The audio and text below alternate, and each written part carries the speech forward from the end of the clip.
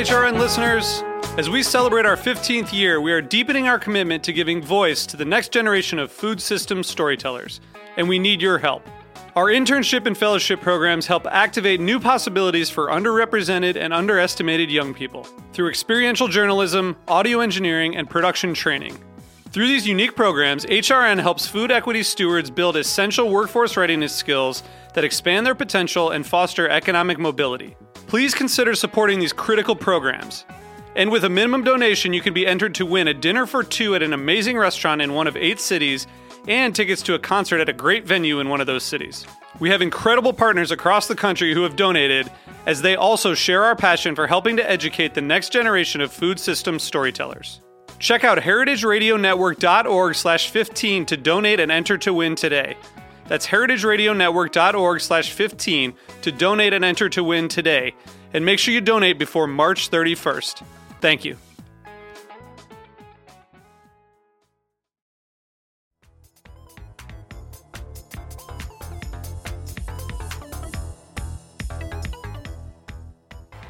Welcome back to Heritage Radio Network on tour here at Slow Food Nations in beautiful, sunny Denver, Colorado. I'm Hannah Forden, and before we get started with our very special guest, I want to do a quick thank you to our sponsors who have made our coverage out here in Denver possible. Thank you so much to the Julia Child Foundation for Gastronomy and the Culinary Arts, Big Green Egg, and Hearst Ranch, and of course, Slow Food Nations for having us.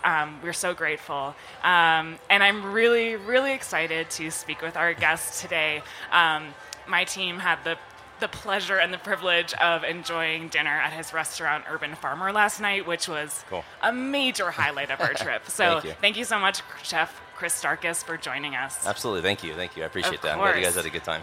So to paint a picture of our dinner last night, it was one of the most interactive and captivating dinners I've had in a long time. Awesome.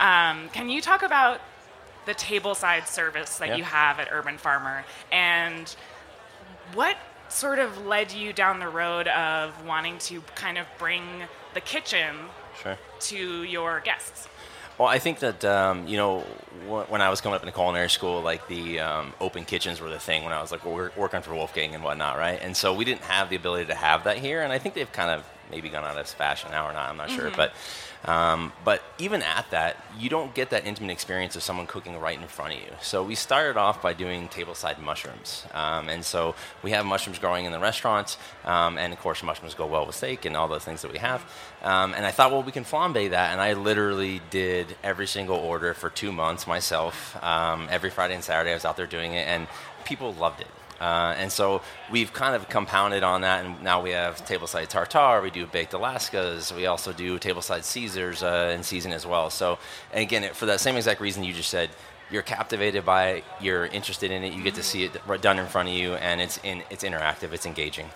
Yeah, so backtracking a little bit, you, in addition to having your beautiful restaurant here in Denver, Urban Farmer, you are also an actual farmer, and you have a farm with your family, which is called Lost Creek Micro Farm, and we got to enjoy greens and mushrooms that you grew yourself. So I'd love to hear. So Urban Farmer is 2 years. Correct. Yeah, August 15th will be 2 years. So as you were developing the concept, and us being here at Slow Food Nations, that sort of bringing the farm into the restaurant, bringing the guests into the kitchen. How did you develop that whole concept, and was it the farm first or the restaurant first? Well, the restaurant was first, and then I kind of added in the farmer part of it. And so the original Urban Farmer is in Portland, Oregon, and this one's down here in Denver. And so I started that when I did the rooftop gardens in Portland and, of course, the apiary, and learned a lot there about how much we can actually grow and produce on the rooftop and then actually bring it to the restaurant to make sense for the most amount of people. So here we really put those growing elements into the restaurant, and then now with Lost Creek Micro Farm was about, hey, what could we actually grow ourselves and bring into the restaurant during the season, of course. I mean, we have 4 seasons here in Denver, but now we're growing greens and some esoteric ingredients that just make it interesting for either garnishes or, like you guys had last night, a red romaine Caesar with eggs from my chickens. We have 23 chickens there as well. So, you taste the terroir. You do. You taste the difference. You taste everything is... but also pleasing, if you will. You know, everyone's seen green romaine, so I thought, how can we do it differently? Yes, it's a Caesar. How can we do it differently? How can we make it taste amazing? And that was the approach. Okay, so going back to kind of the behind the scenes of what goes into a night at Urban Farmer, I was really blown away by your staff. I think Thank you. The seamlessness of the tableside service and the way that they kind of talked us through everything that they were doing, everything they were preparing was really fun. So how do you build your team? What sort of backgrounds are you looking for? There's almost a sort of a theatrical quality to what you do. So I'm really curious about what goes into both finding the right people to have that interaction and also what sort of preparation and training. Well, it's part of what we do, and again, this is something that I enjoy being in front of people. I enjoy talking about this and really telling people why it's different, why they should enjoy it, and things like that. And so that kind of translates into the guest experience as well. By we have a lot of pre-shifts as well that we do this with, and we talk about it. A lot of my staff has actually volunteered on the farm, so they actually have put their hands in the soil. So then, when you're the person who has planted the peas, and you're saying how these purple peas are on your salad, they're really excited about it because they were the ones that did it, and that's why I'm excited about it and the rest of the staff. So that translates all the way through. And then, at first I was like, well, I'm doing all this table side. Now I'm going to have the front of the house do it. And Warner House is going to go. But our runners love it. They almost kind of fight over it sometimes, like who's doing the mushroom cart that night and who's not. And so it's really nice to see, and they love it. They love telling guests about it because they're passionate. They've tried it. They know the difference. And so I guess it translates fairly easy, luckily, but that wasn't what I thought it was going to be like when we first started. But luckily, everybody's really interested in doing it, and we can execute it on the high level every single night, which is great. So incredible. And again, sort of zooming out a little bit, you're in this beautiful historic building that has a speakeasy in the back. It has all these amazing details. And the decor is really interesting and phenomenal. Downstairs, when you head downstairs to the restroom, there's sort of a little glass display case of mushrooms terrarium, growing. You have your little microgreens growing above a fish tank. So how did you develop the visual component of the space? I think the important connection, which is what slow food is all about, is understanding where your food comes from. And most people have never seen mushrooms growing except for maybe what's in their lawn when it basically rains too much like it did yesterday, right? So when they connect to that, hey, I recognize that mushroom, that's a shiitake or an oyster from maybe the store, and now I'm seeing it growing on the medium that it grows on when it's produced. Same thing with the greens. They see the greens, those are nasturtiums we have growing in an aquaponic tank there. And so now you're seeing them, and you're seeing them on your plate, and you're tasting them, or they're in your cocktails as well. So I think once people make that connection, it's a connection of flavor, but a connection of place as well. Like really terroir, like we talked about, understanding where your food comes from. That's why. And you have some very special items on your menu for slow food. I had the cocktail. Remind me of what the name was. It had some bee pollen and... the one last night? Yes. Let me see. There might have been the... It was Arc of Taste. Yeah, so the Arc of Taste is... Yeah, there's the honey from Hawaii in there as well. Bee pollen bitters, which I also make as well, called Waggle Bee Pollen Bitters. And so, we put that cocktail together specifically for slow food, but also to put those ingredients all in something that, again, someone can taste, not only now, but understanding the story of how it got to your table as well. And not just food. Cocktails are great too. I love building those with my bar team as well. That's so fun. So before the interview, we were chatting about you have a dinner at the James Beard House in New York coming up in August. And you have been preparing for that since the beginning of the year. Correct. So I would love to hear about how you thought through your menu and how that then translated into the crops that you decided to grow on your farm. Well, the event is James Beard House, like you said, August 15th in New York, so we're excited to bring the team there.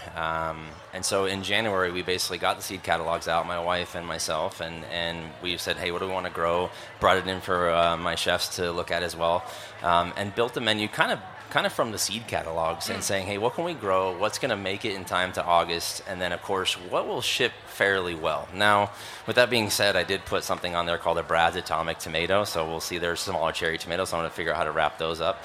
And then, of course, there's something called an Itachi cucumber, which is a white-skinned kind of albino cucumber that we're going to highlight as well.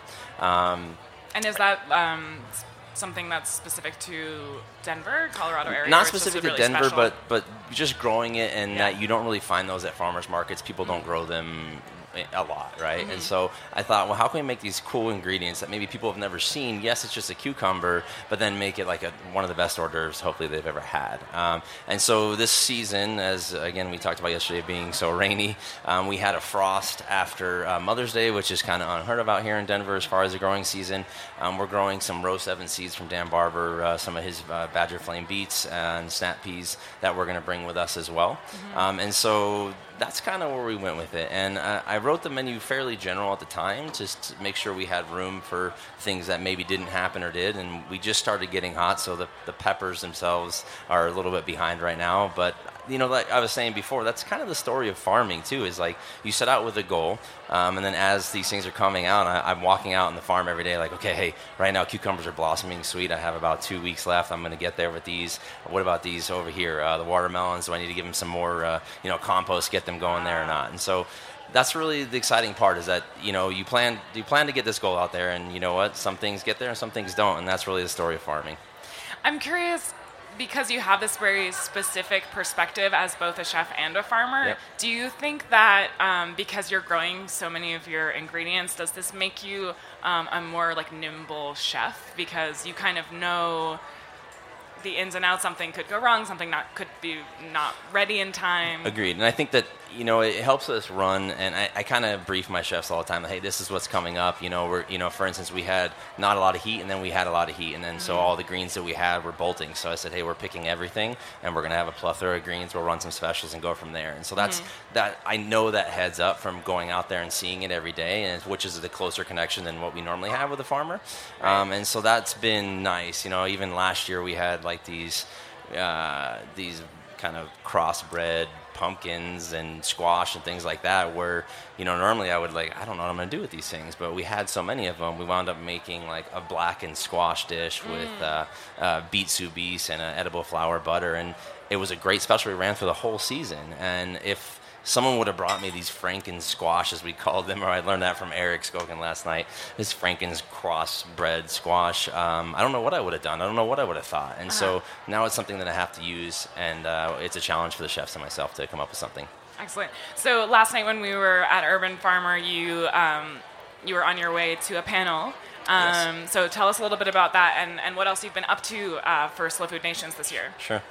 The Chef Summit last night was kind of about the future of food, really. It was really awesome to just hear about how people, on the panel, but also are just talking about how they want to push the food movement larger than, the 3% that is certified organic farming, you know what I mean? And so that was an interesting part, was like, hey, even though we feel we're immersed in this right now, there's a lot of work to do to get people, relatively educated on what they should be investing in. And we're hoping that most of it through chefs and advocates can be through more sustainable regenerative agriculture. And that was the main topic last night, and I think everyone was on the same page.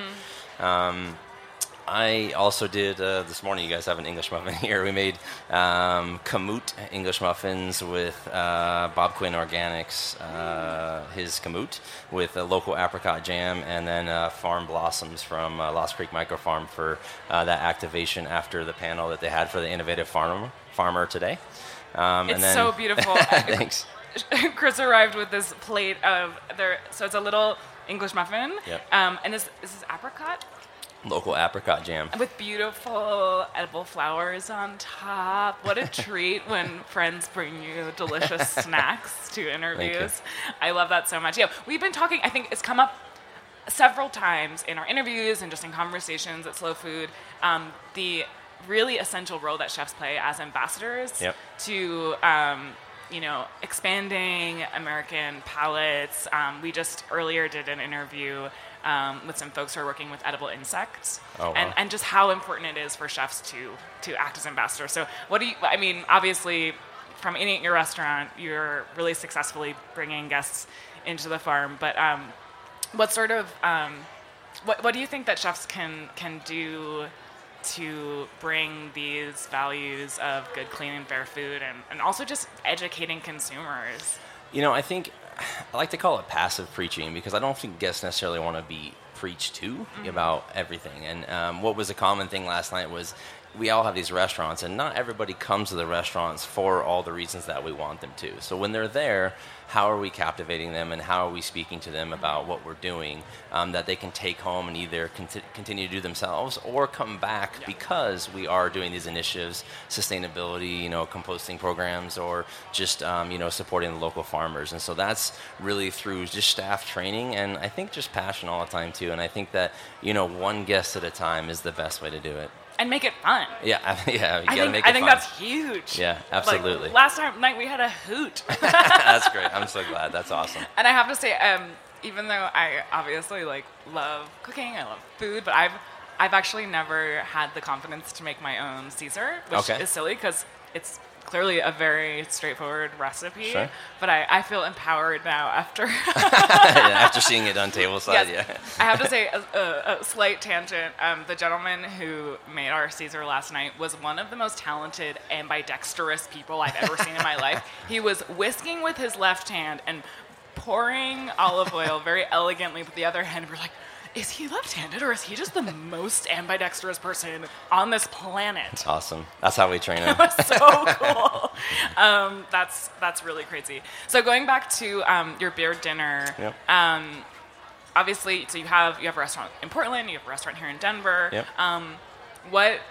In what ways are you bringing the flavors of this part of the country to New Yorkers? Obviously you're Sure. growing things yourself, but what would you say kind of differentiates cuisine in Denver, cuisine on the western side of the country? I think beef too is one of the things that we're known for, right? We're working with a certain rancher, Boot Hill 7, which we're close with, that I've kind of helped grow with them. They're actually up in Lusk, Wyoming, and so the way that he's feeding the cattle, the way that they are treating the cattle, and I've been to the ranch a couple times with my kids and helped been part of branding process and being on cows and herding and stuff like that, in a very minimal way. I don't know how to rope cattle by any means. Okay, that'll be your next endeavor. I'm learning. It's all on the wrist, is what I heard. But just being part of that and then bringing that story. So we're doing a 90-day dry age New York on the one side. Which I tasted last night, which was really good. So he gave us the cattle a couple months ago, and then he's bringing us the tenderloin in August that we're going to do the tableside tartare there. But the interesting part is we're going to actually have all the numbers from the cattle as far as the marbling, the weight, hanging weight, and things like that we're actually going to have on the plate, so people can see those numbers. And I'm happy to say JD and his wife are actually coming to the dinner, and it's their first time in New York. Oh, that's wonderful. And so I'm excited to have them there. He said, look for the guy in the cowboy hat. I'll be there. I love it. Yeah. Going back to that, so it was a New York New York strip. The steak tasting. Sampling. So there were three different. One was grass-fed. Grass-fed. One was corn finish or corn-fed. Yes, and then the other was the 21-day the aged. And so for myself, I was raised vegetarian. I started eating meat when I was a teenager, which is I think the opposite of what most folks do. Yeah. So I'm still learning a lot about those subtle differences. Sure. And it was amazing to be able to compare the flavors. So there really was a marked difference based on what the cows were eating and again, how they were aged. So when you're selecting meat you want to work with, what is that sort of tasting process? How do you decide what qualities you're looking for. I mean, that was the whole thing about the center of the menu is all different steaks and how they're fed. And so that was, as we were tasting, because most steakhouses are like just CAB or whatnot, certified Angus, and that's it. There's no other story beyond that, right?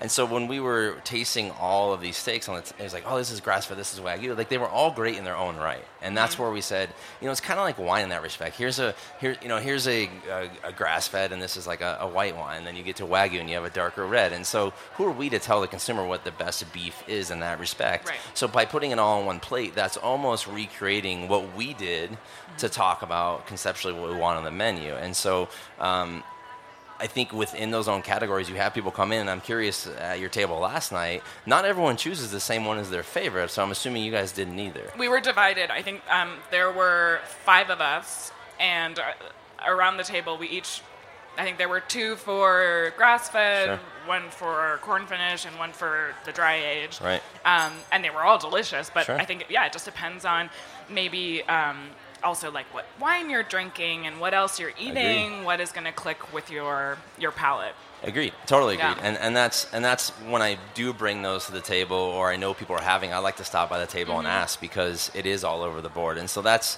again, making the guests happy as they can for what they want, Awesome. Yeah. Well, I think that's all the time we have. Okay. If our listeners are interested, and I highly, highly recommend, get tickets to Chef Starkus's James Beard Dinner coming up on August 15th. So you can find that on the James Beard website. Correct. And also on the Urban Farmer Instagram. Yep, Urban Farmer Denver on Instagram, yep. Yes, and also just follow them on Instagram, because all of their food is beautiful and their space is beautiful. And be sure to check it out if you're ever in Denver. So thank you so much, Chris Absolutely. Starkus, for speaking with us. Thanks for and having thank me. you for an exceptional dinner experience last night. It was wonderful. Everyone should add that to their agenda next time you're in town. And thank you again to our supporters for making our coverage of Slow Food Nations possible. This weekend we are having the time of our lives. The Julia Child Foundation for Gastronomy and Culinary Arts, Big Green Egg, Hearst Ranch, and of course, our friends here at Slow Food Nations. We will be back with more interviews, so stay tuned. Thanks so much. Yeah.